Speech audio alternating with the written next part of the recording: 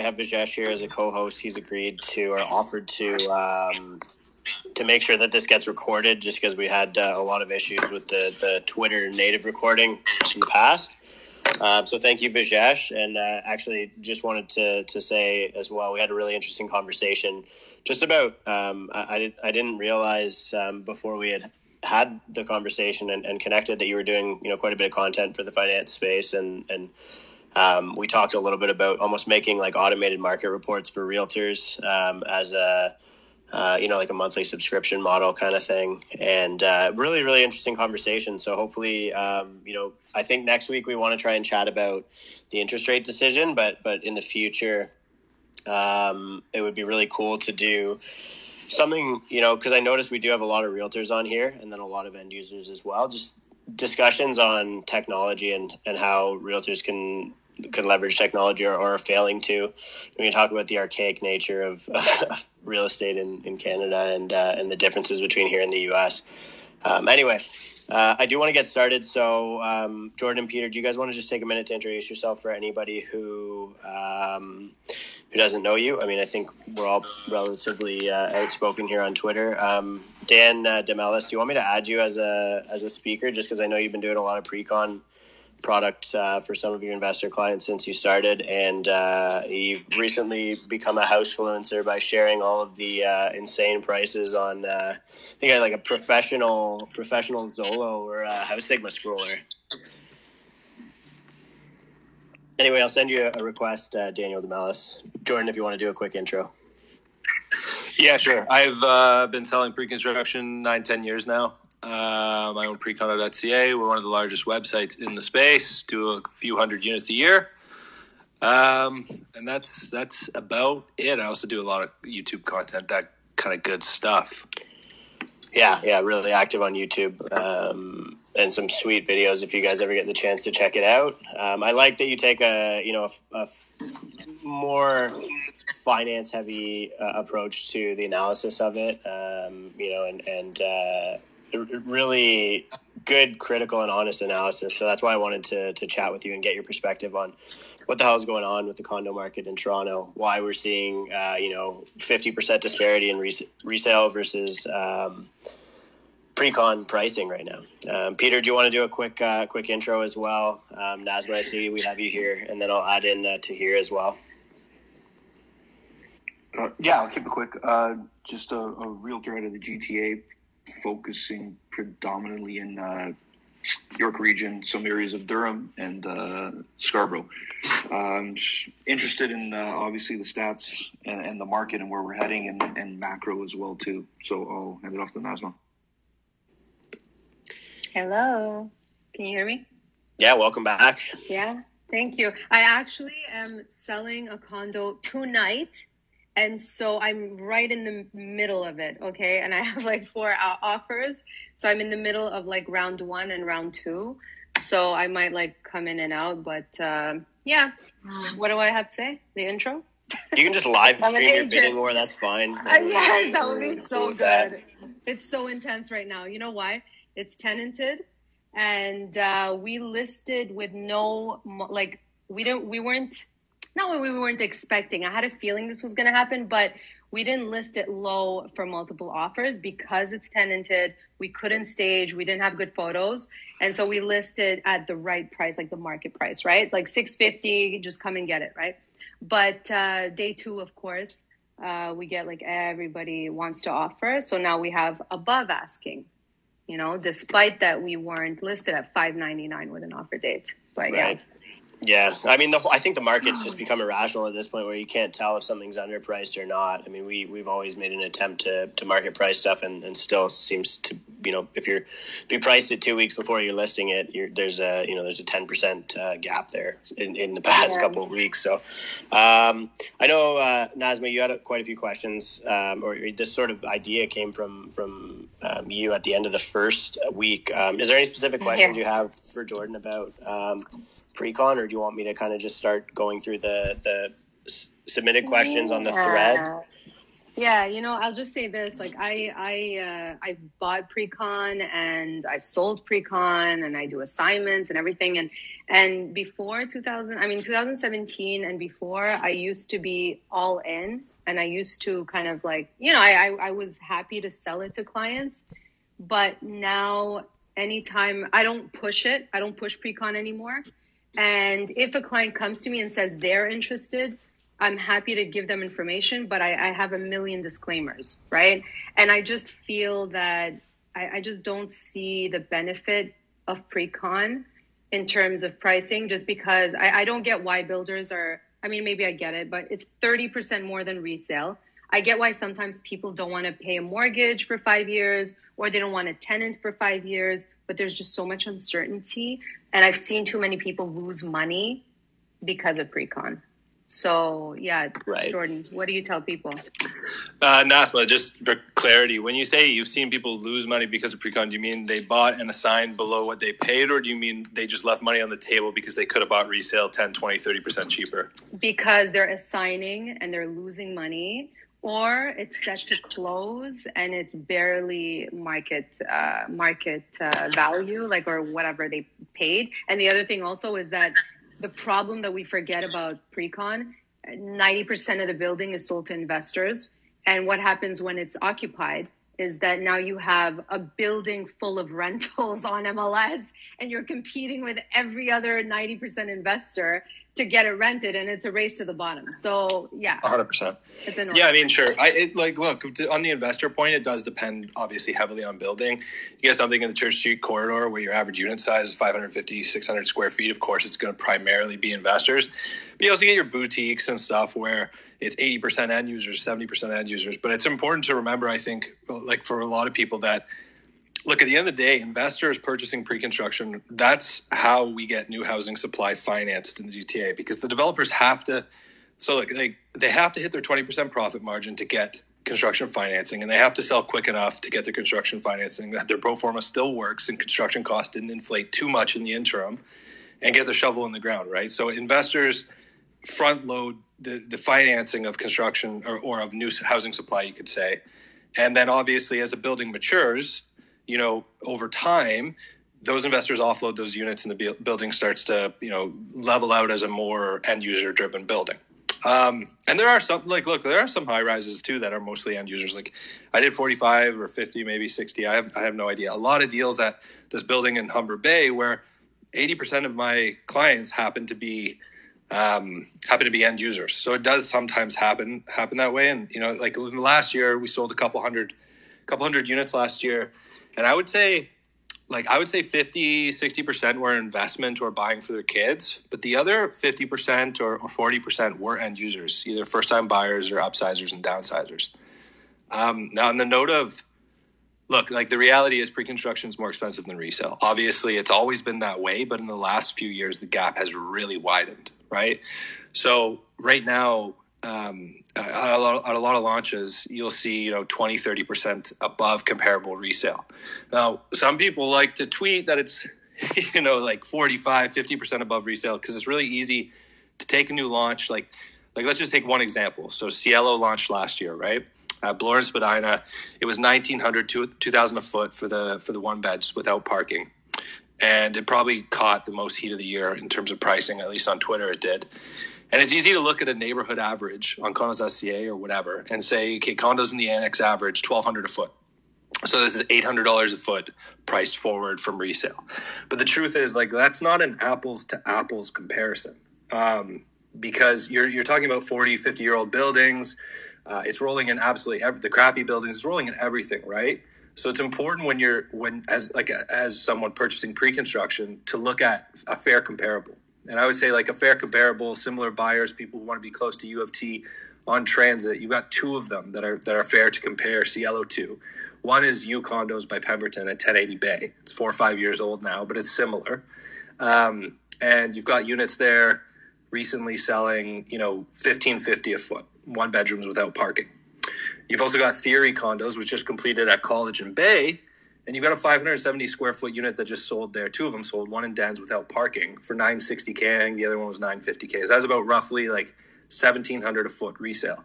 those are apples to apples comparison. And I could make the argument that Cielo is a better location with better finishes than both of those two other options. But even putting that aside, okay, it's a $250 per foot premium on Cielo. So not accounting for what I think is a better location or any of the rest, that's a 15-20% markup. And that's about what you see across most launches. Of course, you can look at like some 905, like you can look at like some condos that launched in Square One, where one bedrooms are $1350 a foot, and say, okay, that's genuinely, 35-40% more than resale. But with a lot of the stuff we're seeing launching in Toronto, it's like a 20-25% premium. But there's also the instances where, or even like 33 Yorkville, right? The Pemberton, right? So you have 490 square foot, one bedroom at launch. I think it launched at $960 or $965, if I recall correctly. So $2,000 a foot. One Yorkville is a fair comparison to that building. You wouldn't want to compare to the average of Yorkville because, again, you're rolling in all these old buildings, right? And we know new buildings tend to trade higher and all that good stuff. So when you look at apples to apples, you go, okay, well, one Yorkville trades their one bedrooms $1,450 a foot. So that's a 25-30% premium on that build, right? But every once in a while, there are really good launches. Westerly 2, for example, last year launched right on the Islington subway station, $1,000 a foot, $1,025 to $1,050 a foot for a one bedroom. You have resale units at Islington Terrace, right at the same intersection by the same developer, by Tridel, that are selling mid-900s a foot. Kip District has units selling mid-900s a foot. So $100 a foot premium there, 10%. In that case, like, it obviously is a lot easier to swallow a 10% premium, and that's why, there was such huge demand for Westerly too. Not that when would that close by comparison? Like, is it time? Right, okay. Yeah, so that's another thing to keep in mind. Like, people are, time value, people are pricing in expectations. So at the end of the day, when you're buying pre-construction, it's 100% speculative. I know we've got a lot of finance guys in here who would probably love to bust out the old, if it doesn't yield positive cash flow, it's not an investment. It's a speculation. I could argue about definition all day, but I tend to agree with that. But the truth is, you buy a resale condo in Toronto, say you save 10-20% over a pre-construction, you're speculating on that too, because that thing's not yielding positive cash flow either. So it's just the only thing that changes is the degree of speculation. And at the end of the day, if you're buying pre-construction or resale condo in Toronto, I have to imagine you're looking long-term, with the exception of the people who think that they're going to get rich on assignments, which is, of course, bullshit. But for most of us, we're looking long-term. We're either bullish on Toronto real estate long-term or we're not. And if we're not buying because transaction fees are just too high to get in and out of real estate constantly, right? So the only thing that changes is, are you willing to swallow that 10-15% premium? And all the time clients come to me and I always disclose, I always show them what comps are selling for at apples to apples comparable buildings.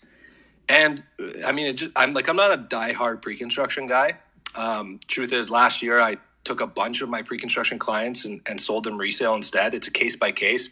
Some people only have 15% down. They're not ready to close on it. They can't get the mortgage, whatever the case is, pre-construction is right for them. It allows them to leverage in the real estate market, but not close on the unit today. And maybe that's right for them. But for others, say you have the 20% plus land transfer and you can get the mortgage today, then absolutely, you fast forward 10 years, who made more money? In most cases, the person bought pre-construction at a 10-20%, or the resale purchaser who bought it at a 10-20% discount of pre-con, they're going to have done better. But the longer you get away from acquisition date, the narrower the advantage of resale becomes. And at the end of the day, like most condos, I know, everything we market as pre-construction brokers in Toronto these days is luxury. But we all know, at least in this group here, it's all commodity product. Like 95 out of 100 launches is just commodity product. It's the same fit and finish level. There's only so many Richard Wengels in Toronto. And in the case of commodity product, we know like 10, 15 years down the road, like your condos, it's going to lag the appreciation of the newer buildings slightly. Provided the building's well managed, it's not going to stop appreciating, provided you don't have any like building deficiencies and lawsuits or issues with your status certificate that mean that you can't finance. Like, provided you're not 36 Lisgar, you're going to continue to do well. But I think like it's important to remember that sometimes pre-construction just is the better play on a case-by-case basis. Just depends on what the client's situation is. Maybe you're buying for kids and your kids, and they're not going to be ready to move in 10 years, and you don't want a tenant today. And, buying pre-con gives you 5-6 years until completion, and then you only have to tenant it for 3 or 4 years before your kid, like whatever the case is, there is, there's buying pre-construction. You just have to be aware that you are going to pay more than resale in most cases, but there are exceptions to that too. Like last year I sold a 1 in Den with a partial lake view at One Yonge. I sold a couple of them to clients at $1,360 a foot. In the same month, there were units at Harbor Plaza and 10 York selling for over $1,440 a foot. So you were buying in One Yonge, the newest 95-story hotel res mix, path connection, right in the same neighborhood as Harbor Plaza and 10 York, and you're actually paying less for it.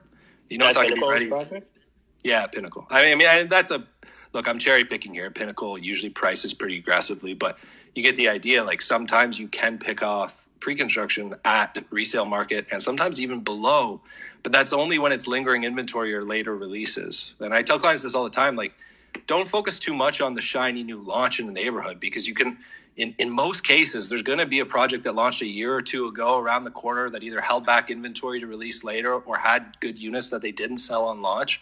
And those units are going to be way cheaper than the new launch almost every time. The question is just if that inventory is available or if they sold all the good inventory. But often you can find really good deals just by looking at older launches. Right. I want to actually use that to segue to the 905 versus 416 discussion. But before we do that, Tahir's had his hand up for a while. So I just want to see, Tahir, did you have a question for Jordan? Yeah, so I just kind of wanted to ask Jordan maybe some questions about like pre-construction going into the future. So I'm just assuming these people are buying these from the builders, right? Correct. Okay. So like I was actually very interested in this topic. So I went and I ran a linear regression just on how, let's say, the Bank of Canada does go about raising rates. But I found for every 1 percentage point or 100 bips increase to the mortgage rate, that's associated roughly with a 4% decrease in new starts. So do you think that would end up being maybe let's say, minus the supply chain issues, would that end up being a cap maybe on pre-con going forward? I would imagine. I mean, it is one of the questions of like, okay, does that increase in rate change investor sentiment? And as a result, is there less appetite to pay 20% above resale market on these assets? And then, less developers launch because they're in a rush to hit that 75% target. So if there's less appetite for those units, then they can't get the financing or they can't get the shovel in the ground quick enough. I think like construction costs are up, 20-25% on high rise. You have inclusionary zoning now coming, which is, Canderel did an interesting study on 908 St. Clair, which they just launched. And the question that was posed to them was, okay, if you they've had that land for a while and zoned previously, but if you zoned it today with the new inclusionary zoning, you had to include affordable housing, what would the launch prices look like? They said it would be $75, a minimum $75 a foot more to the purchasers of saleable units. So that kind of thing, like it just keeps widening the pre-construction price gap. And I think you see a couple of rate hikes and maybe investor sentiment, maybe there's less investors looking to pick off pre-construction units. Then at the end of the day, developers just won't launch the product. So you'll see them sit on the land a little bit longer until sentiment shifts, until that appetite's back, I would imagine.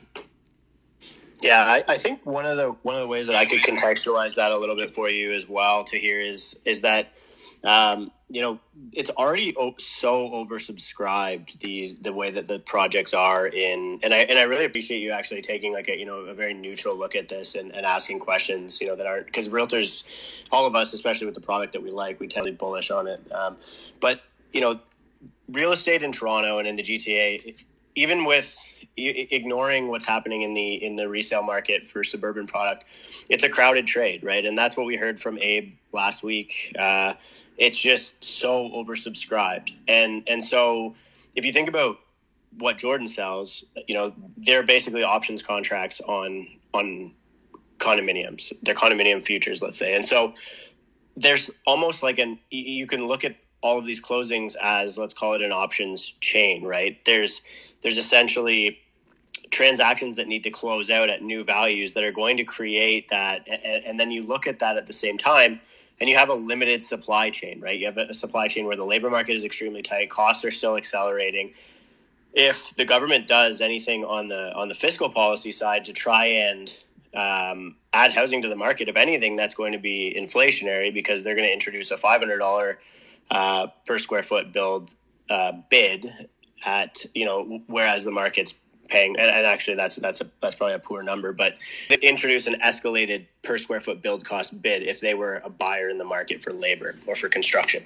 So the way I look at it is like, yeah, there are risks, I think, associated with this structure, and in the macro sense as well.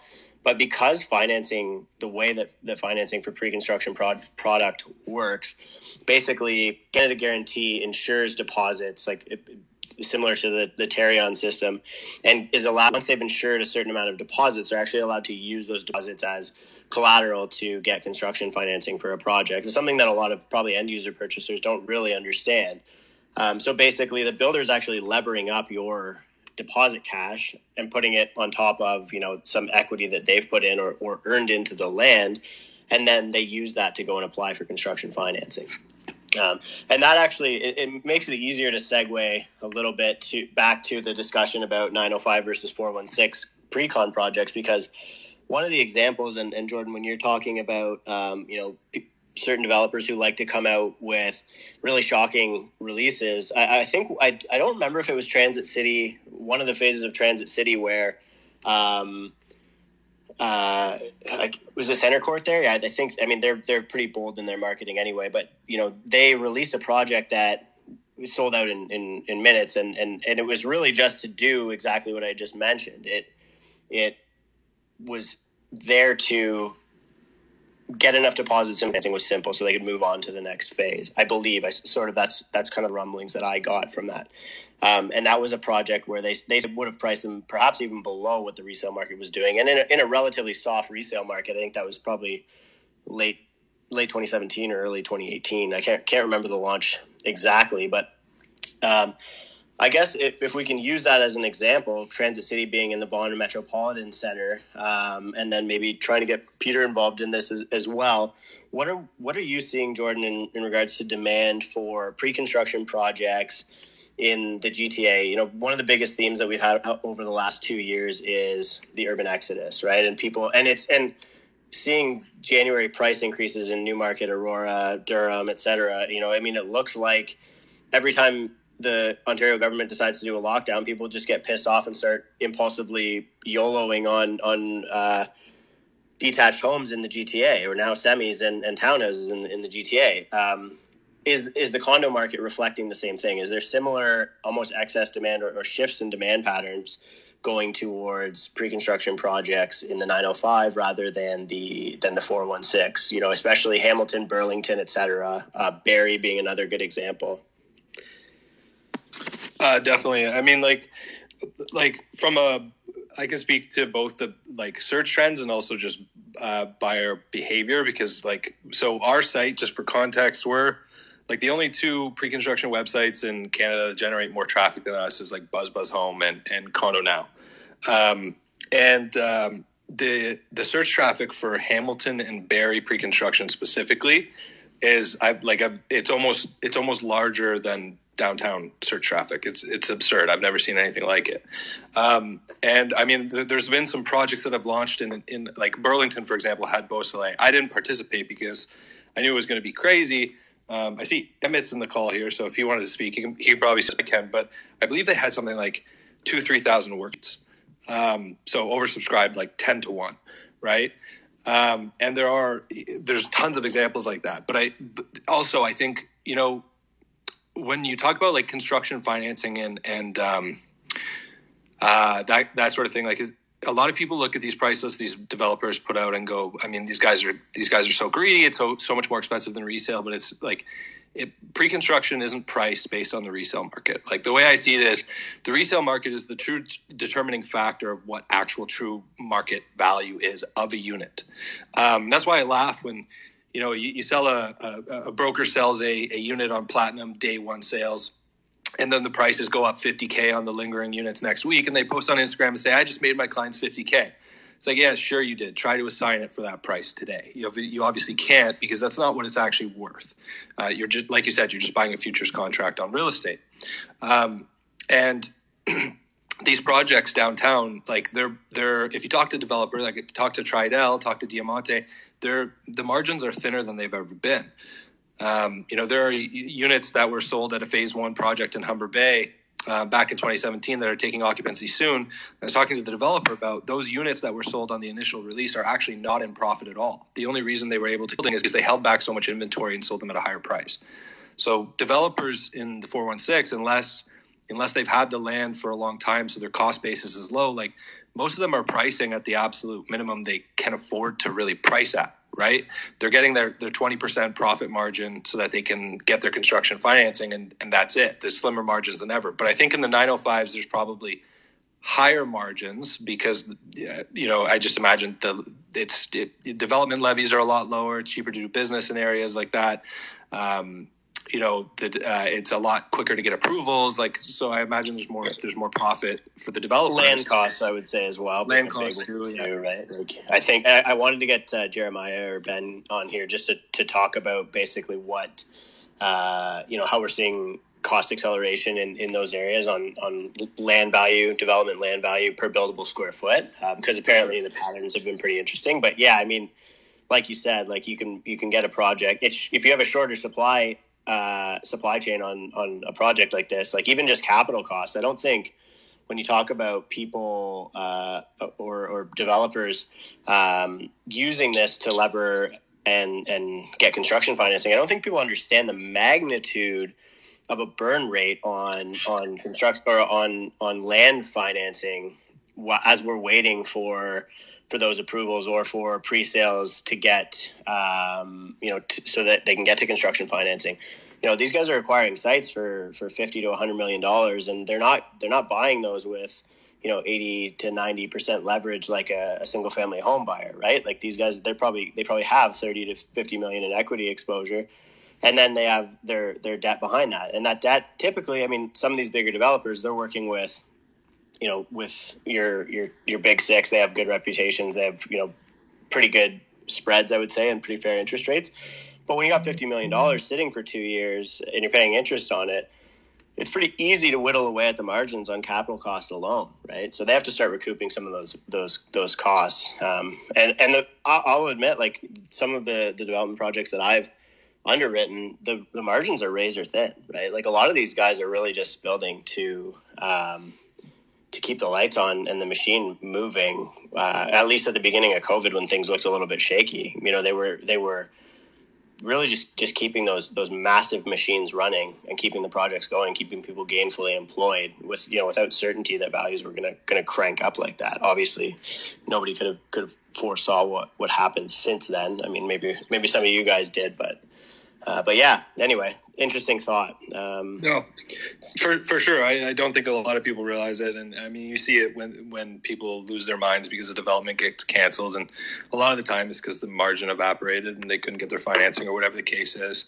But what's interesting to me about the 905 versus 416 pre-construction is just how tight the gap has gotten in some cases. Like Barrie pre-construction selling at $1,000 a foot, Hamilton at $1,000 a foot. You've got Georgetown at $1,000 a foot. You have Brampton at $1,100. You have Square One at $1,300. And meanwhile, you can go pick up a unit at Westerly on the Islington subway station for $1,050, $1,100 a foot. Like, it doesn't really make a whole lot of sense to me, because I mean, previously pre-COVID, you would get just an insane discount for buying some of these up-and-coming areas like Hamilton or Barrie, whereas now, I mean, you're barely getting a discount over Etobicoke, which doesn't make a lot of sense to me.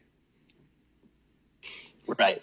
Right. And how much of that do you see as being, just like people capitalizing on the current trends and trying maybe rushing releases to try and squeeze them out? Or is it just really a reflection of cost push inflation? Developers are saying, shit, it's going to cost me, twice as much or let's say 25 to 50% more than I anticipated building my cost per buildable square foot. And now I'm just going to capitalize that cost and pass it on to the consumer, right? I got to crank prices up a little bit.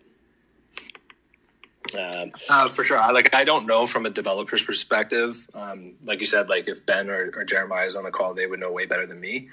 But what I can tell you is at $1,000 a foot in Hamilton or Barrie, like the demand is there.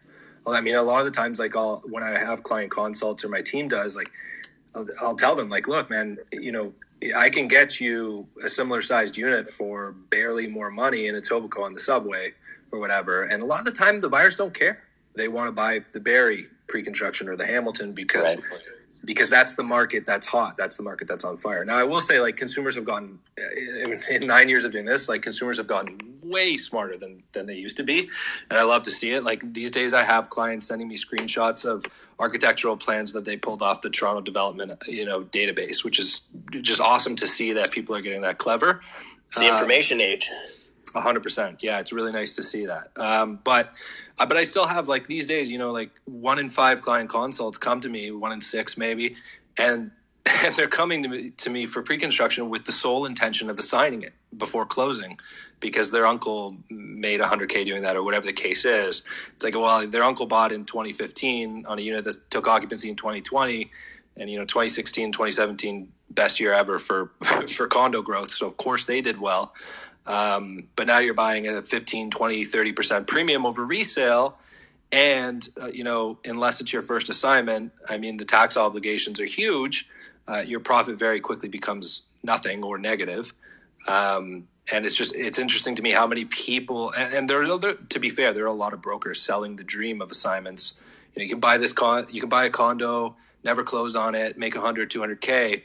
And I think like that is one of the issues with the pre-construction industry as a whole, is just the lack of transparency. But I mean, I could speak about that all day. Right. Fair enough.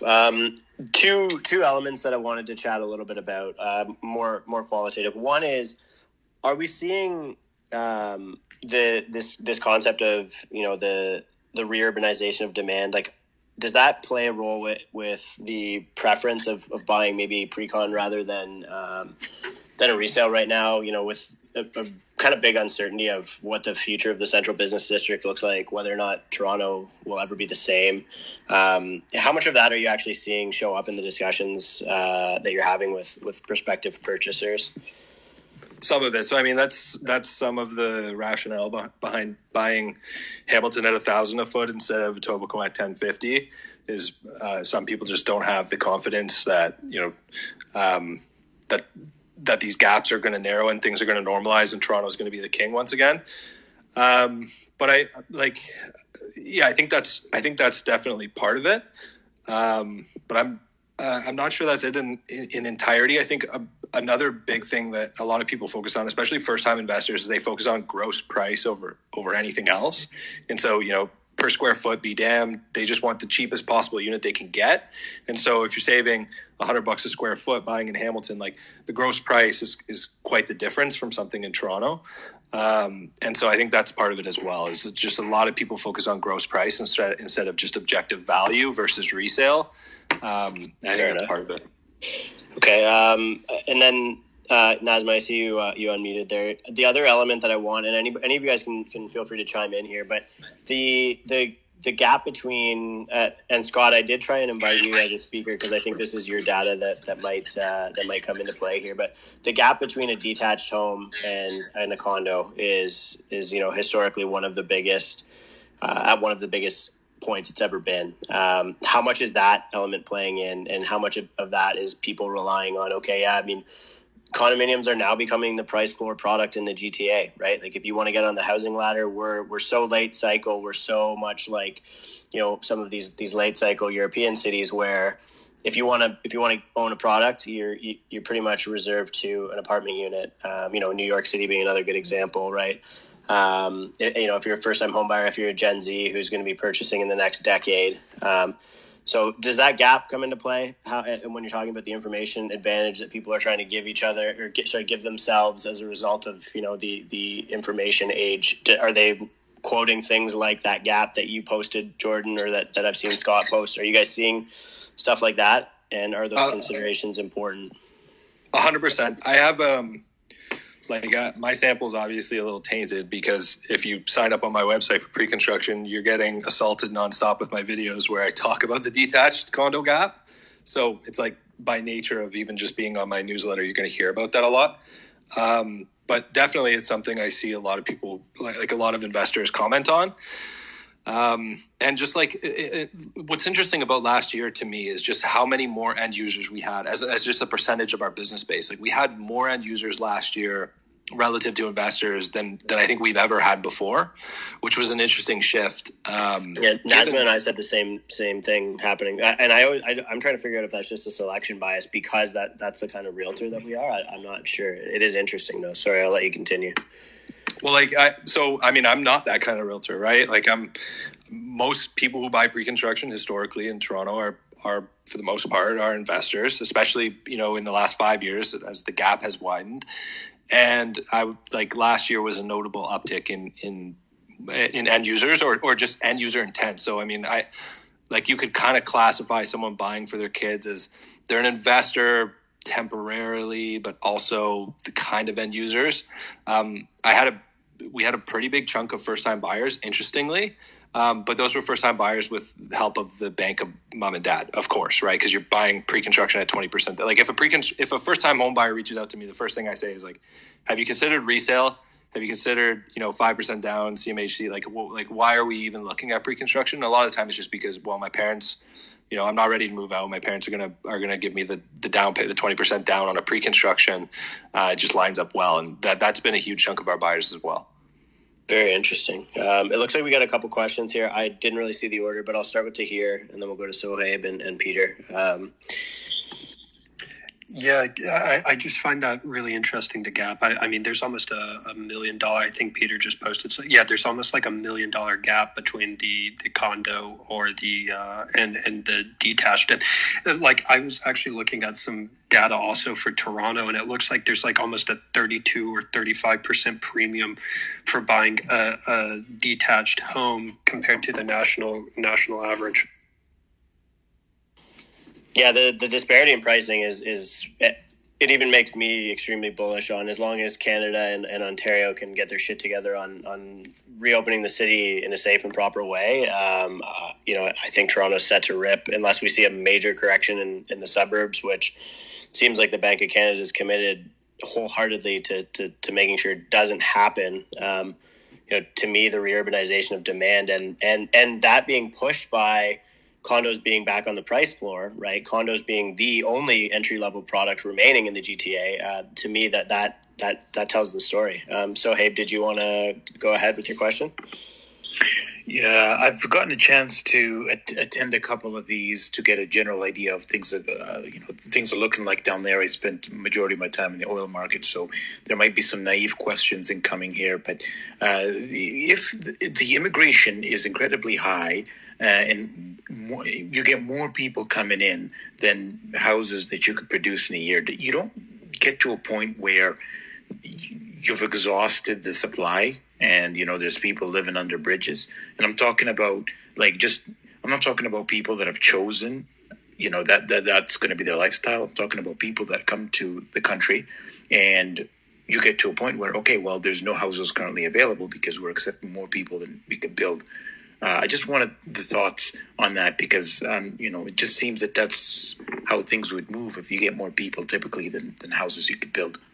Right. Yeah, I can answer that anecdotally pretty quickly, and using a case study that's actually an interesting one when you're evaluating the markup on pre-construction. So in 2016, late 2016, early 2017, there was a subdivision in Holland Landing, Ontario, so about I want to say 45 minutes north, maybe an hour north of Toronto, just outside of Newmarket. It was called Hillsborough, and it pre-sold about 3 weeks prior to the non-resident speculation tax. being put in, and the values were probably 20 to 30% higher than market at that point. That was when we started pricing it in, especially on the detached side.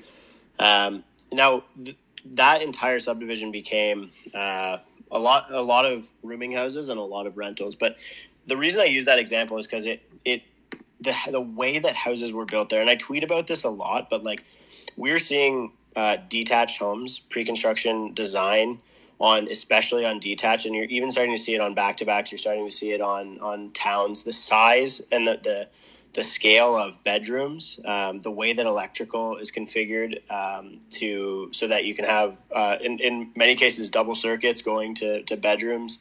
Every bedroom often has an ensuite. A lot of these homes are designed to be multifamily homes, if not rooming houses. And it's something that's actually dismissed, I think, but this is really, I would say, the builders recognizing what's happening in the market and not even really pointing it out to the powers that be or explaining to them why they're designing these things in that way, but just solving the problem of affordable housing in the detached space on their own. And it seems to be pretty common. So that would be one of the ways that I see it. The other, and I'm sure Jordan or Peter can expand on this, but is density. A lot of the people who are immigrating to Canada come from places that are far more dense than Toronto. And to them, a 600 square foot condo that they're getting downtown is a dream. That could be twice as much space as they're used to having, right?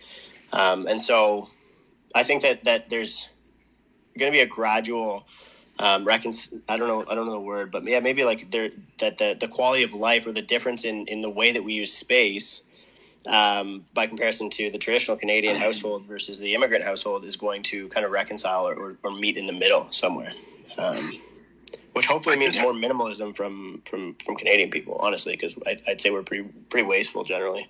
Peter, and maybe Jordan. Oh, go ahead, Peter. Sorry.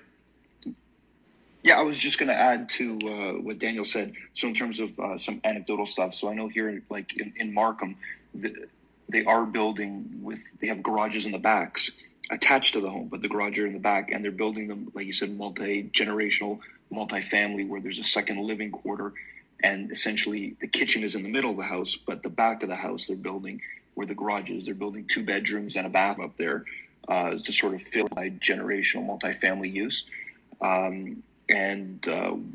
So there is a connect between immigration, what they allow in, and municipalities and provinces in terms of what they're building. Like they're not on track. They're not on the same page, definitely. But I think what comes in, we'll see a spillover of people leaving, and we talked about that last week. It'll start with a trickle, but eventually, it'll become a flood. You come here for a couple years. And if it's not working out for you, you'll just end up leaving. You may go somewhere else within the province, or you may just go back home from where you came from.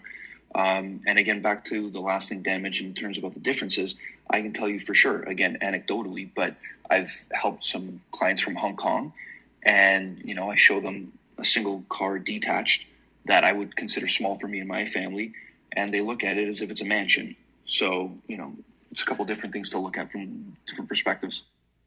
Yeah, I was just actually going to say that, Peter. I had a client recently from Hong Kong, Canadian citizen, but been living in Hong Kong, purchased a sub 500 square foot 1-bedroom and refer to it as big for a 1-bedroom, which was interesting because usually when I show Canadian clients, 475 square foot 1-bedrooms, they talk about it like it's a prison cell. Correct. Right. Tahir, you were going to say something there before? Sorry. Yeah. Why? I guess this might be a little bit of a naive question, but is Toronto just terrible at using density? Because there's a little bit of a discrepancy in density between like Toronto and Atlanta, for example. But if you look at housing prices in Atlanta, which is about 2 hours from me, and I talked with you about this before, Daniel, like I live in a 4,600 square foot house that I got for on a country club that I got for less than $500,000. So and it's very similar in Atlanta. In Atlanta, in terms of population density, is very similar to Toronto. There's a little bit discrepancy. Toronto's a little bit more dense,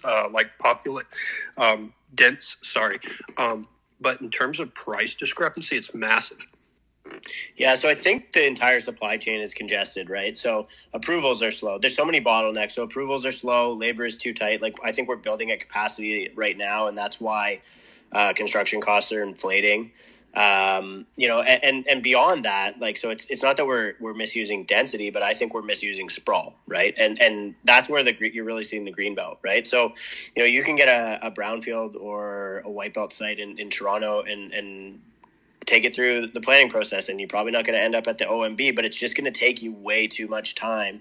So the OMB is basically a tribunal where if a municipality rejects a project, the developer can appeal it with the Ontario, I guess it's now called LPAT, I don't even know if they changed it back. The whole thing's so confusing. But anyway, I mean, that's actually that headache that I just went through is an indication of how bad things have gotten on the planning side. It's just on the planning part, it takes way too long to get projects pushed through in the city of Toronto. And then in suburban areas, I mean, there's just not enough land. And the land has to be assembled because, a lot of it is old major arterial roads. Like, I'm from a small town called Keswick, Ontario. It's an hour north of Toronto. Any developments, there are many sites where you can build 6 to 8 stories in this town. But in order to do that based on the secondary plan, which is like a provincially mandated plan, where they explained it to suburbs how to use their existing land inventory to develop housing and meet their Places to Grow Act, their provincially mandated growth targets. In order to meet those goals, you'd have to have a minimum of 2 sites. So you have to pick off 2 residential owners. And now all of a sudden, if you're going to go buy 2, raised bungalow duplexes on a small 40,000 cars per day traffic road, you're competing again with the marginal buyer. So now all of a sudden you're paying $1 million for that. This is where the marginal buyer is actually able to impact the per buildable square foot cost, the land cost of what a developer would be paying. I don't have a single developer who's bought a site in a small town in the past year, honestly, because they're just getting outbid by the marginal buyer. If I put together an assembly of 3 to 4 sites, if I come up with an acre, which is a relatively meaningful site for a small cap infill developer to put together in the GTA, they're not willing to pay what it is that the marginal buyer would pay for those 5 separate houses, as an example. So that's just a little bit of an education there. Yeah, and I've always been, as you know, in favor of abolishing the green belt, but every time I say that, I get beautiful messages from the green people in my DMs. So I try to stay away from that conversation.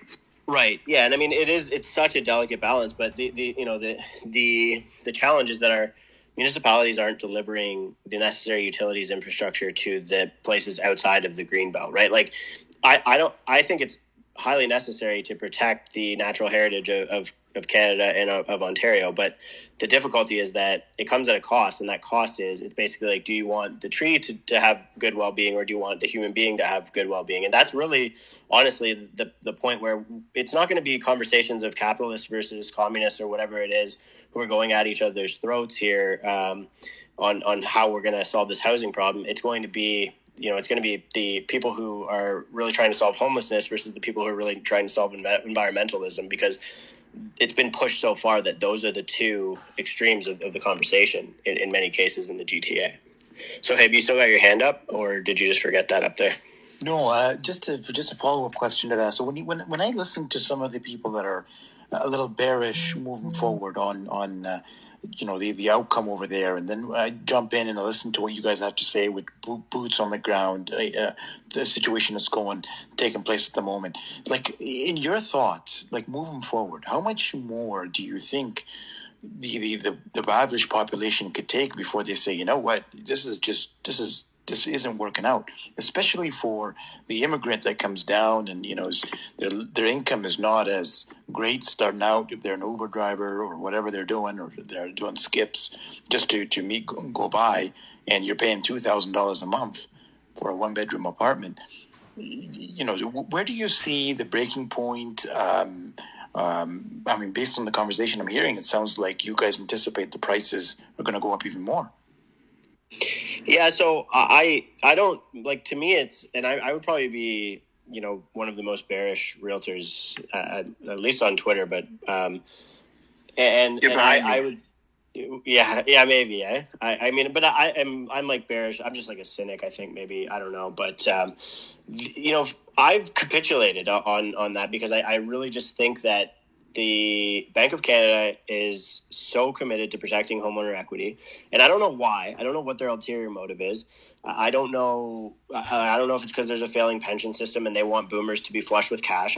And I speculate as much as I possibly can about why they would do that. So my cynicism has almost gone more to analyzing why the hell this hasn't been solved yet, and no matter what, it leads me to believe that, unless we completely ruin Toronto, which they're trying pretty damn hard to do, I'm not going to lie to you with policy lately, and it doesn't fulfill its future role as a world city like New York, then and immigrants don't want to live here and don't want to pay the same wage to price ratio that you would see in a Hong Kong or New York City.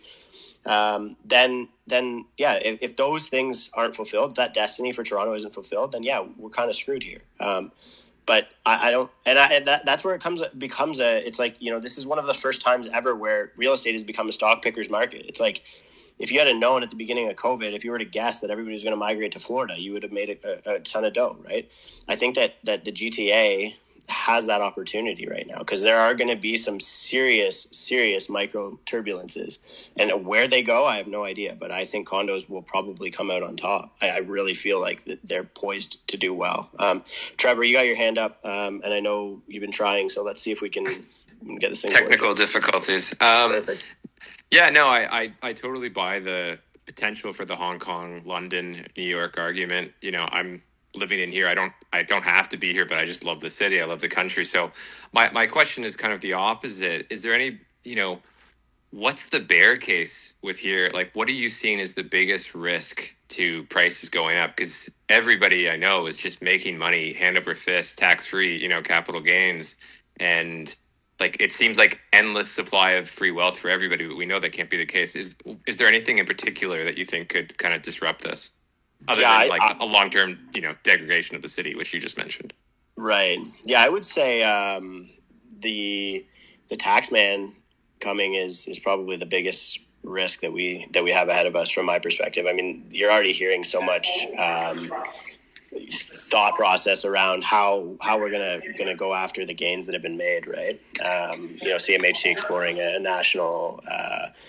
I guess it would be a national property tax, so an annual tax on, basically a wealth tax, anything over $1 million. I still think this whole thing ends with a national land transfer tax, but they're going to monetize the gains in some way, the government, and I don't know what that looks like at a national level, but when we saw the government trying to monetize the gains in 2017 in Ontario, and I would say Kathleen Wynne's government administration was as close to Trudeau's as we've seen, right? That you have if there's a comparable, and they went and they imposed a 15% non-resident speculation tax in 2017, and the market blew off about that exact 15% almost instantly. Then peak to trough from that, let's say April of that year to, I think it was August of that year, it dropped about 40%, 30 to 40% in some of the highest areas, Newmarket, Aurora, et cetera. So that, to me, I think policy is if they insult foreign owners or not insult but dissuade them, if they take away their buying power, if they make them feel like they're not going to, or that their investment is no longer safe from the government intervening, if they try and go start cranking up capital gains. I mean, there's a lot of things that, from my perspective, could trigger a sell-off that would have a pretty swift correction. So that's my answer. Peter, I know you got your hand up there. Sorry, Jordan, if you want to jump in too. I was just going to say, worth kind of noting that the sell-off in detached, they bit buying power, so people moved to the next step on the property ladder, which was condos, right? And kind of worth noting, at that time, we were right back where we are today with $1 million difference between detached and condos. So kind of funny how we're back there again today. I mean, the catalyst to that correction where, condos had been lagging detached for a few years, detached were really running. They corrected because of that. And then now, detached runs because of the catalyst of COVID. and people leaving the city, and now we're right back at that $1 million difference between your average detached and your average condo. Yeah, absolutely. Peter, go ahead. Yeah, well, in terms of the bear case for it, because, I'm like you, I'm more pessimistic than anything, but I think the taxation, like even the one that they've proposed, I don't think will make a dent in it. Principal residents, taxing on your gains there, that would definitely do it. But I think it's maybe the Bank of Canada getting overzealous with the idea of inflation and trying to tame it, and then aggressive rate hikes. But really, I'm with you where I don't believe that the government, the Bank of Canada, want to touch the equity of boomers. That's my thought process. And I think the one thing that may do it is some kind of contagion that they can't basically contain outside of the country. That's my thought. Right, so Evergrande or anything like that. Tahir, do you want to jump in on that? Because I know you got a good macro view, and then we'll have Sohaib follow there. Yeah, but for full transparency, the reason I'm so into this is we're short Canadian banks. So just for full transparency, just in case anybody's like, well, why are you guys always talking about Canada? Well, that's why. But I used to work for BMO, for full disclosure, also for nobody who knows that. But anyways, yeah, so I mean, for me, I see probably the biggest risk is stagnation in real GDP per capita, which you started to see in Canada. Really, there's been no real GDP growth if you compare that to the United States. So I think to more or less of an extent, houses can only go up so much to people's ability to afford them, unless Abe, who I've talked with to much extent when I was in Toronto last, unless Canada does a fractional ownership thing where people start buying fractional ownership of houses, which would be ridiculous, but, let's not take it off the table, just depending on the way that things go. But yeah, I see a lot of risk, especially on the rates rising side. We can get into people are stress tested 5.25%, and then you can really break down whether or not stress tests are actually, there's a lot of issues with stress tests, but for me, I see the biggest threat to Canadians is rising rates. And then I think that with the amount of leverage within the households, for example, mortgage debt right now to household disposable income is 120%. It's much different than the U.S., which delevered again after 2008. Canada didn't. They continued to lever up. And that can only go so far. And I think, like I said, stagnant wage or stagnant real GDP per capita is probably the biggest headwind. That and productivity. Canada's seen massive brain drain. 30% of STEM majors after they graduate for Canadian universities go to the United States. So that's also a headwind. Because Toronto is really the only industrialized, I would say, or one of the most industrialized cities. You can't compare Toronto to Vancouver or even Montreal. Montreal's aerospace, but if you don't speak French, that's off the list, right? So I see brain drain also as something that's really going to impact Canada in the coming months. You think that would happen that quickly, a phenomenon like brain drain? I could see that, the economics of migrating to Canada is becoming more and more challenging, and you're going to start to see people maybe turn away from Toronto, or maybe turn away from Vancouver, or go to the States. But that's from my perspective, a long process, right? When I read the stat from, I forgot who, it was Canadian government agency, but when I read the stat for last year that 30% of STEM majors leave Canada for the U.S., that's 30% of all graduates, engineers, etc., going to the U.S., right? That's a massive amount of talent leaving. Yeah, it's serious. And that was as of last year. I think it was maybe it might have been Calgary, the government of Calgary, who posted that stat, but it was for all of Canada. So so that's what I'm saying. I think it's already being massively let's say accelerated as the price of living gets more expensive, right? Because why would you want to live in Toronto when you could go to Houston and get a 5,000 square foot house for $500,000 and make up $130,000 look fresh out of college working for Lockheed Martin? You know what I mean? completely different. Yeah. So, yeah, I think that's definitely a headwind. No, it makes a lot of sense. So, Habe, you still got your hand up here. Another question? Yeah, just to touch base on that, especially if, as right now, as a lot of people have retired, the immigration, it seems like it's getting a little more laxed. I in the accounting space, a lot of the guys are getting sent over to the U.S. just because, they've got a huge, so I can imagine, that, carries over to other places as well. But back to the initial question, which is, if you got a significantly more amount of people coming in relative to the speed that you could build out new houses, don't you eventually get to a point where you just have people on the street? Well, I guess, and that comes back to that discussion of, are we starting to see the private sector solving that problem by creating households that, don't in a planning context appear as multifamily households, but do in a functional context appear as multifamily households. And I'm seeing more and more of that, right? I mean, you're seeing more and more walkout basements. You're seeing more and more duplexes. I think you're starting to see what you would see in Europe, right? People are minimizing their space. You're starting to see like a Moore's law of housing. More people are moving into more houses. People from my generation are staying with mom and dad longer. And I think the census data, honestly, from my perspective, is really going to make that clear. So I don't know. I mean, yeah, I think we've kind of already run out of houses. And I think we're going to keep, like you said, we're going to keep running out of houses. Like this isn't, it's an undeniable crisis, right? Like it's just, and there's really no way that supply can meaningfully solve this problem, right? I think you get to the point where the economics are so bad that something like Tahir is describing, where people are like, they show up, they go to get a job in Toronto and they see that the market's somewhere between 50 and 80 grand for their profession. And then they go and try and buy a house and it's $1 million. And now all of a sudden they're like, fuck this, I'm going to go somewhere else. Right. And they get back on a plane and they go to the US or whatever, where their degree is maybe more valuable. And even though it's harder to immigrate to that place, they can survive or they can meet their savings targets or whatever. They're not just basically, signing themselves up for indentured servitude to pay a mortgage for the rest of their life.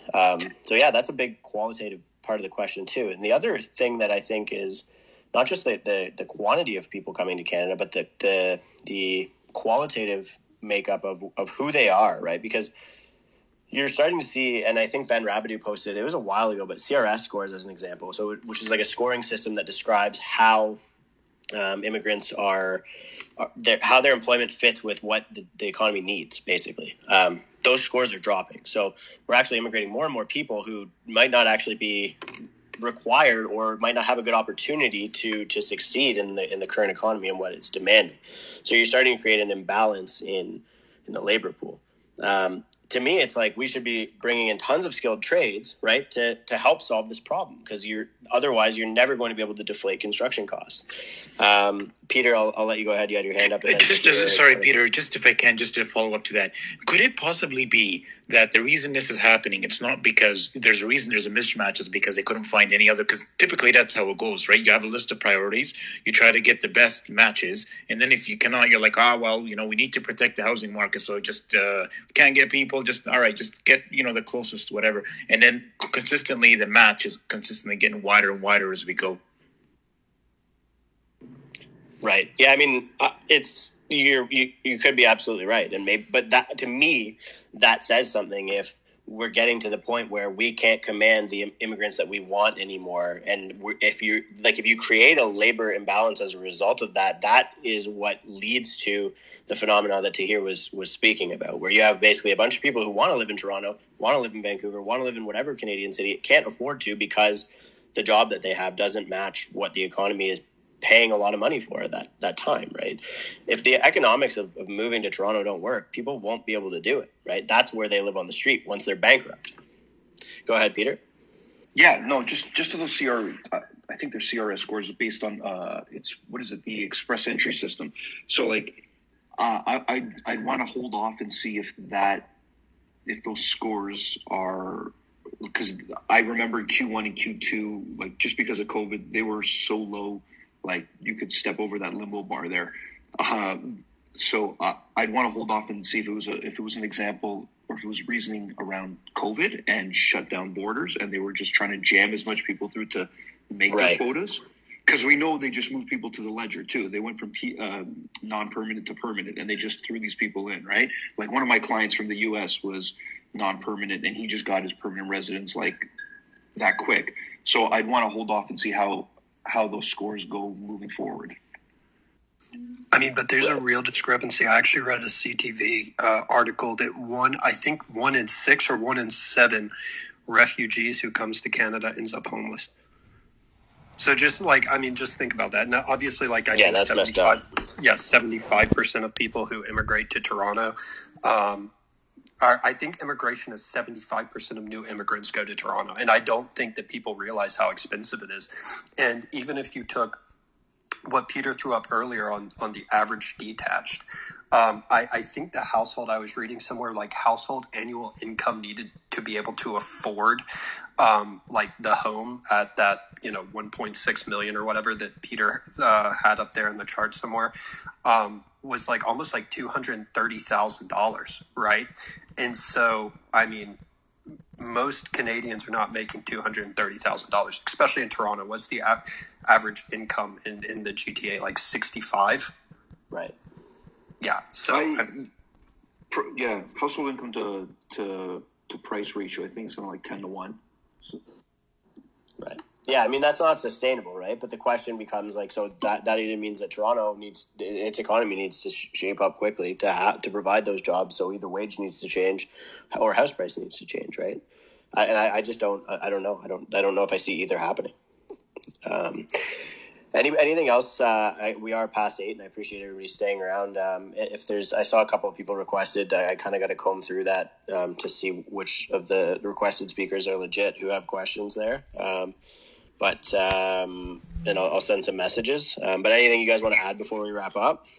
There was a couple of questions that people dropped in the Twitter thread that haven't been answered. If you want me to rip through them quickly. Yeah, if you could do that, that'd be amazing. Cool. So Amanda asked, I don't know if she's still listening, but asked regarding assignment sales in pre-construction. How are they structured in terms of deposits and profit? The answer is they can be structured a number of ways. They can be structured really any way that you come to an agreement with the seller of the assignment. So I've seen it a million ways. You could pay the profit plus deposits up front.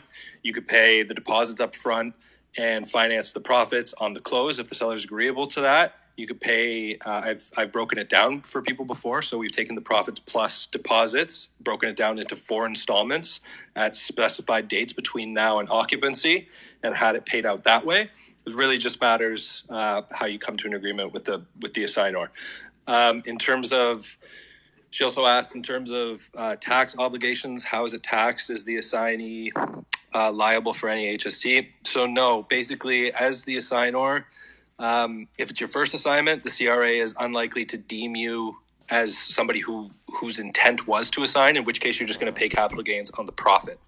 Now, if it's your second, third, fourth, whatever assignment, or you own a ton of property and the CRA audits the sale, then it's going likely to be deemed that your intent was always to assign, and this is where things get ugly. You're going to be between the assignment price and the purchase price, so your profit. And then you're also going to pay HST on profit and deposits that are remitted back to the assigner. So you're going to pay HST on both. Now, if you're the assignee, you can still be liable for the $24,000 HST rebate on final closing when you finally close on the unit. So a lot of people don't realize when you buy pre-construction from the builder, the price you see on the price list is not actually the price. The price you see on the price list is the price minus $24,000 because the builder is claiming the new residential HST rebate on your behalf. Now, you get that $24,000 back within 6 to 8 weeks. I've seen it even as quickly as 3 weeks, provided you prove that you moved into it as your primary residence or you leased it out for a minimum 1-year term. You get the $24,000 HST rebate back. So hope that answers your question. Beautiful. Were there any other ones in that thread that we didn't get to? I think we kind of caught most of it. Yeah, I think we got most of it. Okay. I also wanted to hear before we wrap up. Yeah.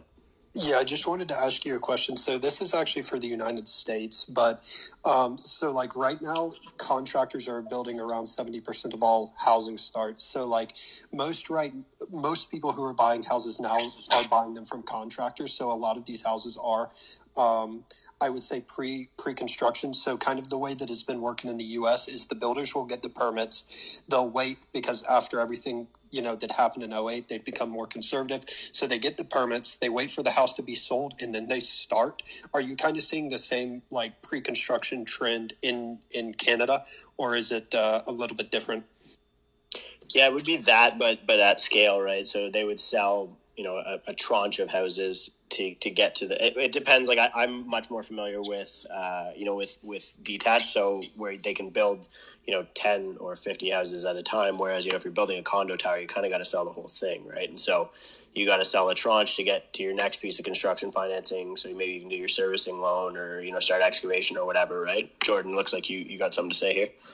Yeah, same thing. 75% of the building has to be sold to get construction financing, usually is how it works. So you'll find a lot of some developers will sell 100% of the building up. I mean, most of the units or most of the buildings that are launching are oversubscribed anyway, so they can sell it the whole thing in a day if they wanted to.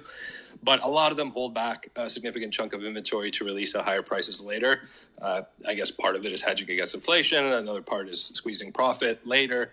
But yeah, they sell 75%, and then they get, there's conditions like your 70, a certain percentage of your pre-construction purchasers have to provide mortgage pre-approval letters from a Schedule I bank before you get your construction financing type of thing, and that's typically how it works. Yeah, I'd be curious to know. Like, I'm assuming you're speaking about detached houses, because I know you use the word homes, whereas you'd probably have called them apartments in the U.S. Is that detached? Yeah, usually it's detached. I mean, like when you're looking at the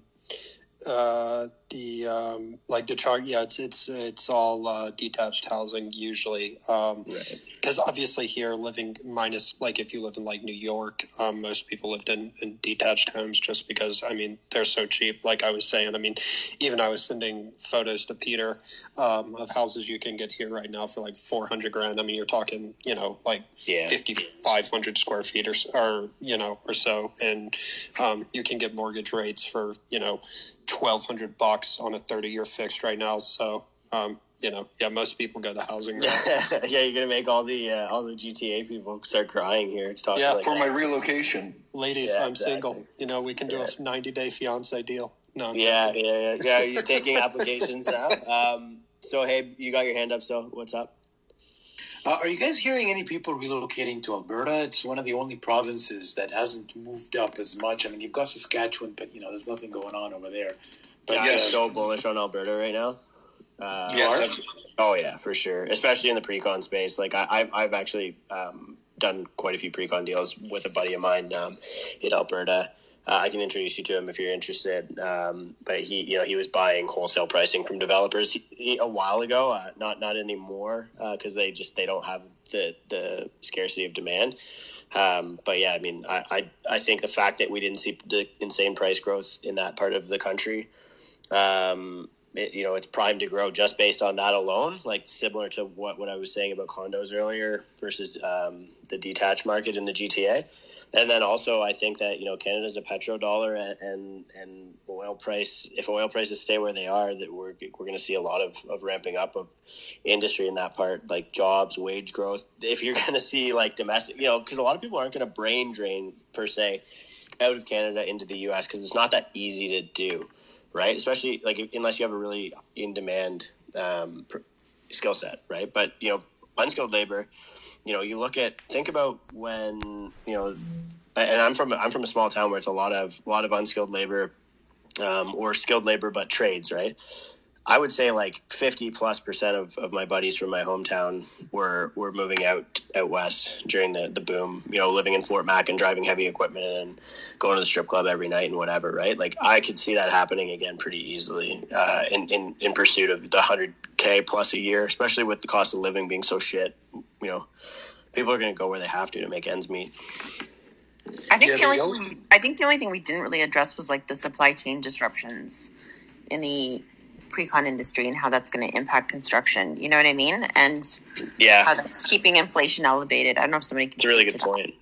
That's Yeah. a good point. I know I've spoken to a couple of developers, one in particular who she's built a few thousand units in Toronto, some noteworthy builds, and she was saying that she knows firsthand a number of developers who are hesitant, and this was last year, but applies now too, hesitant to even launch their product, just because pricing is so uncertain in terms of supply chain and what they're actually like. Their pro formas have so much room for flex; they're not really sure exactly what their profit's going to be. So pricing is so difficult, and there's just so much uncertainty with it that they've just decided to hold off launching entirely, which of course constrains new housing starts and is, well, in a way it's bullish, but yeah, I mean, that's firsthand from a developer anyways.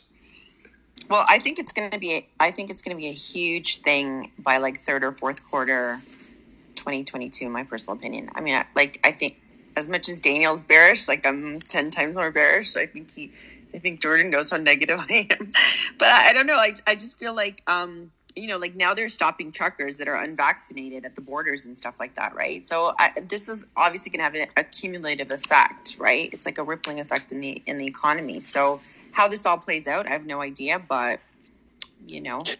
Yeah. I think labor actually- scarcity is just as tight too, right? Like the fact that you can't get labor, those costs accelerate quickly. Sorry, go ahead, Tigger. To Susan's point, when I was talking about that regression that we were running earlier, for every 1% increase in mortgage rates, there's a 4% decrease in housing starts. I think that that's obviously going to move a lot of that demand to resales, obviously, over pre-construction. But I mean, even if you look at the newest starts number, I mean, starts fell by almost like 100,000 or so. So, I mean, obviously there's that supply chain side, but obviously, I mean, demand is just so high. I don't really think that it's going to dwindle.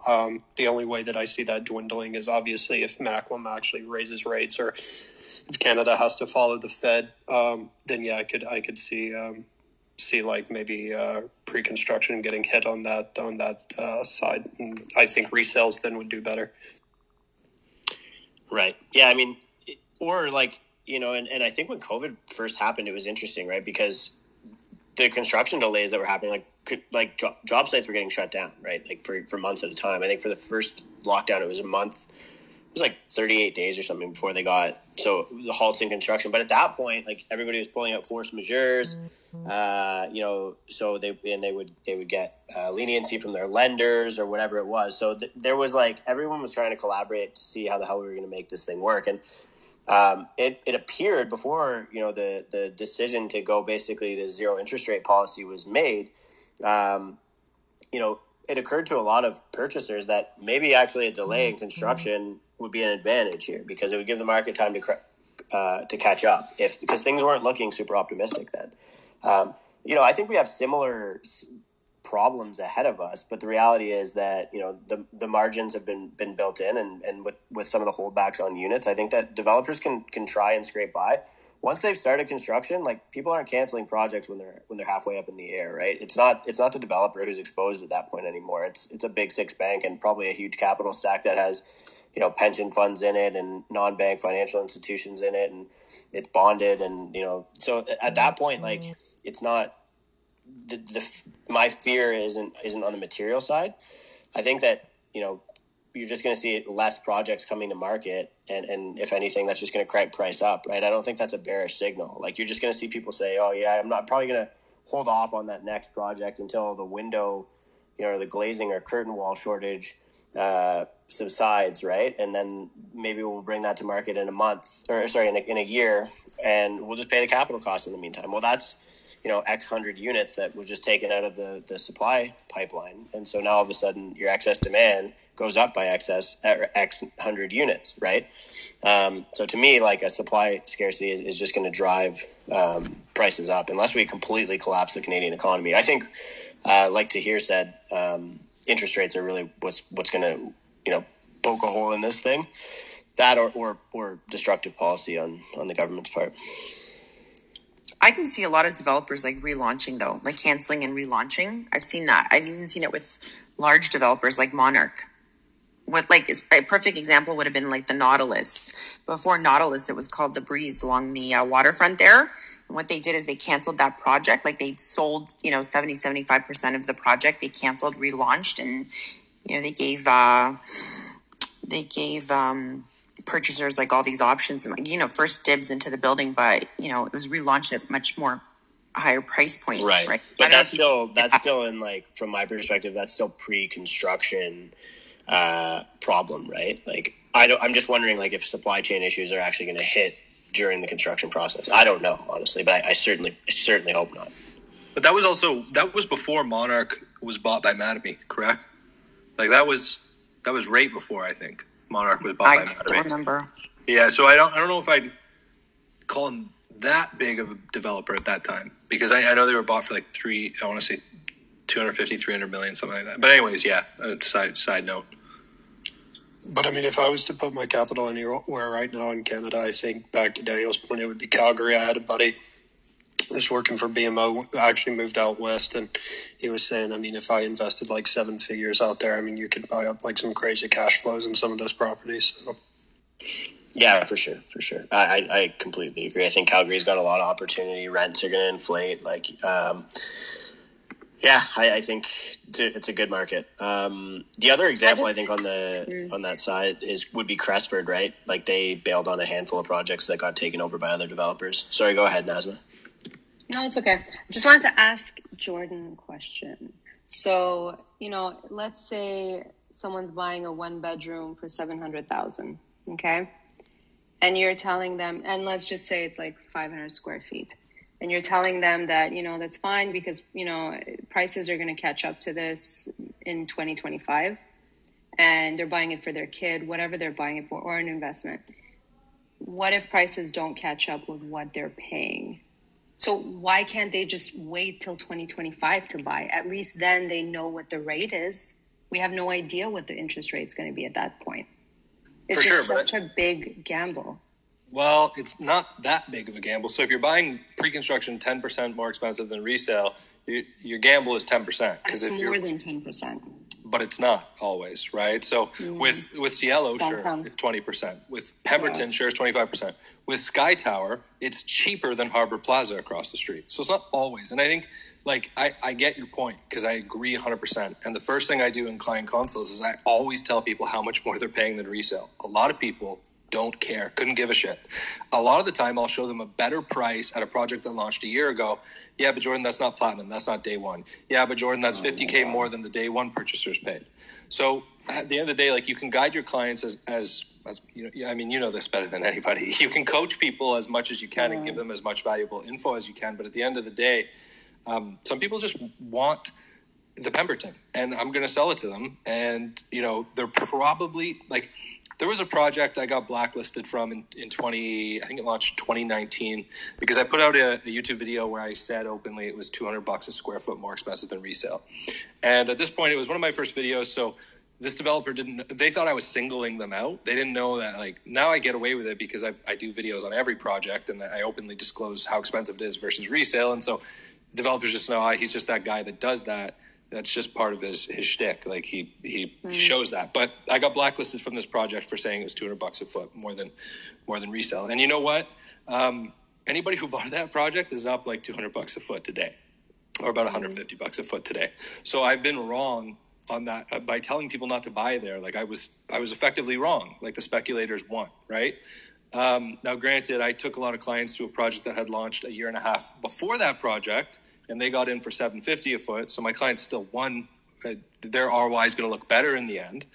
But on the notion of, like, what if it doesn't catch up? Well, what if they buy resale and it corrects down 20%? That client's in the same boat as my client now. But no, because they wouldn't be buying now. They'll be buying in 2025. But what if they're buying in 2025 and the 1-bedroom's now $1 million?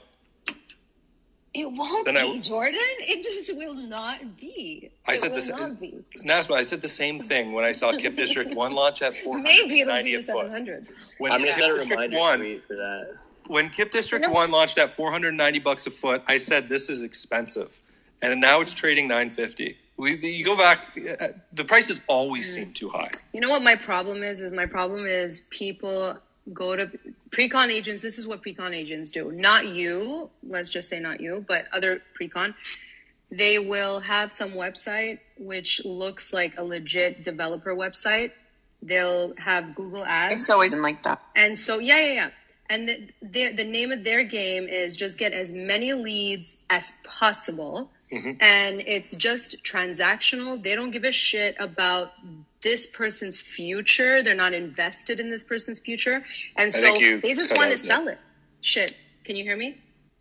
I can hear you fine. Yeah, so they're not invested in this person's future. All they want is this specific deal. Yeah, you're platinum, sign now. You have you have 1 hour, this unit's gone, it's an allocation, whatever. They just want that person to sign. And it's the same thing on the resale side, though. Like, I think it's bad actors. Yeah, but then listen to this. You can't make money assigning.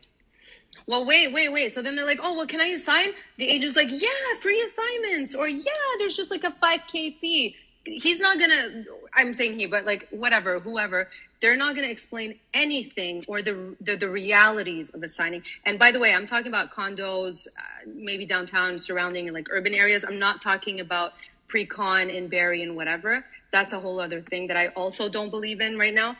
But anyway, the point is they say, yeah, you can assign whatever. Then what happens is that person comes to me in a year later. I didn't know that they bought. I didn't even know them a year ago. They come to me and they're like, oh, I want to assign this. And they give me some number, which is just some ridiculous number. And we can't assign it. They're not only are they not making money, but they're losing money if they assign.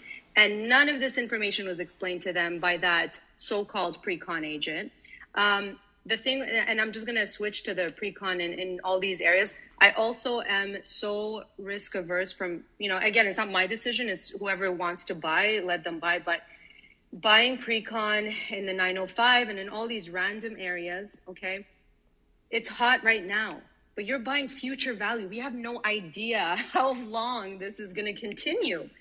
And it might crash. My perspective on that one especially is that, I think the pre-con value inflation, the inflated values that we're seeing, in the 905, they depend on the detached market being as inflated as it is currently. And I don't know how well that's going to hold. Like, I think we're starting to see some massive anomalies in the sales, like just mind-blowing prices. And I think that's got to correct. Like, I'd be very surprised if the Bank of Canada isn't doing something this time next week, which leads me to, as we wrap up here, that's what we're going to talk about next week. I'm just going to make Jordan a speaker here again. But yeah, that's what we're going to talk about next week. So I don't know if you guys want to put your bets on what we think we're going to see happen on the 26th, the first scheduled Bank of Canada announcement next week. Well, the rate's going to go up for sure. I mean, how much? Daniel, over under 1 basis point. I'll take the under. Yeah, me too. I don't know. If you look at forward Fed swaps, they're pricing in 51 bip hikes. I'd see a quarter. I think 25 bips. I think Canada can only raise a quarter. I think the Fed will do 50 bips. That'll be a warning shot, right? Like, hey guys, get your shit together. Don't make us come down there.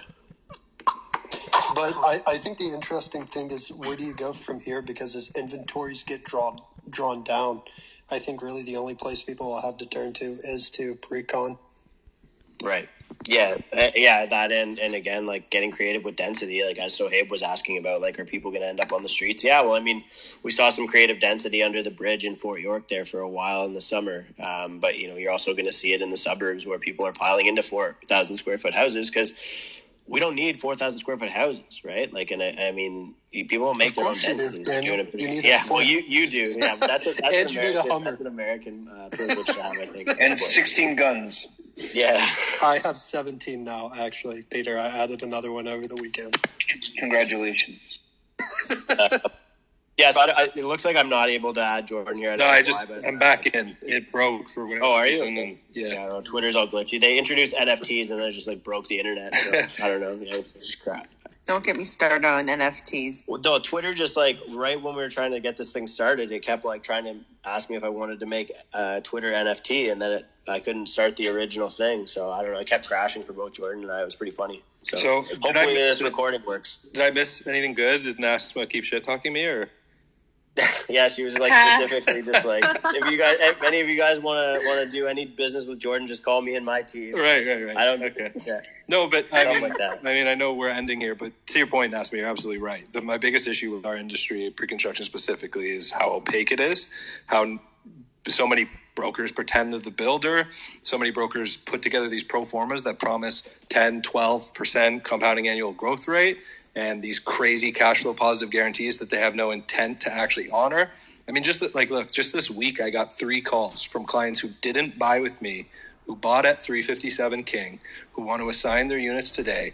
And the first question I always ask these people is, where's your broker? Where's the guy who sold you the unit? He won't pick up my call. Same thing. He won't pick up my call. And it's like, right. Well, of course not, because he promised you'd be able to make $300K on assignment, and I now have to deliver the bad news that it's worth $50K more than you paid, and by the time you pay commissions, that gain has evaporated. So yeah, I agree with you. Like there's problems in the pre-construction industry with how some brokers. Totally the same in the resale though. Like yeah, that's true. Just as bad in resale. It's just that's an OREA problem. That's a barrier to entry problem in the real. Like you got 60,000 realtors in the GTA. That's right? An ethical problem. It's not an OREA thing. I think it is, honestly. I think that they're not selecting for people who are properly trained. Like, anybody can pass the realtor exam. I really feel like they could eliminate that by creating a greater barrier to entry. You guys need more investment bankers. But even if someone is smart enough to be an agent, that doesn't mean they're ethical. Right. I would agree. I think that quick buck. I agree that the ethical problem exists, but I think that having a barrier to entry, you're probably right, but I think that the barrier to entry is a parallel issue for sure. Yeah. And but you are right. I don't mean you're probably right. There's an ethical issue. I'm just wondering when they're going to recognize COVID-19 as a force majeure event. Really? It's been 2 years, hasn't it? I don't get it. On what? Well, last time I went to Toronto. Sorry, go ahead, Tahir. Oh, sorry. I was just saying. Last time I went to Toronto, I remember Peter? When was I in Toronto last? A month? No, 2 months ago. I don't know. 2-3 months ago. Yeah. They held me at the border for 6 hours. I was so pissed. I just had the same thing happen coming back in from Palm Springs. I was 2 hours for a COVID test. I think Nasma had the same thing. Anyway, I think we're good here, guys. Anything anybody wants to add before we wrap up? And then we'll maybe just get a thread going, taking bets on this interest rate announcement so we can get that one fired up for next week and see what the fallout's going to look like. So next week's is going to be on interest rate and housing, because I built a model on how housing would be affected by interest rate hikes. Cool, very cool. Yeah, so because it's a day... It's the day after, yeah. So because the rate announcement's on Wednesday, the 26th next week, and our weekly meetup is on Thursday night. So we'll be discussing that, I think. All right, let's take some free bets, and then we'll. Yeah, I think 25 bips. I'll start a thread right now, just so it's all in writing, and maybe we can. I'm going to get aggressive and say nothing. It'll be hilarious if they don't raise it all. That's my bet. Okay. Well, Peter, I bet you a house in South Carolina. No, I'm joking. Oh, no, bet my wife. So she can bet your wife. Ouch. God, got to get her on my side. We'd be shooting guns right now if I had my way in South Carolina. All right, guys. Thanks a lot, everybody. I really appreciate it. This is an awesome one. Really insightful. And we will have a recording this time for anybody who wants to catch it. Have a good night. Thank you, Daniel. Thanks, Daniel. Bye.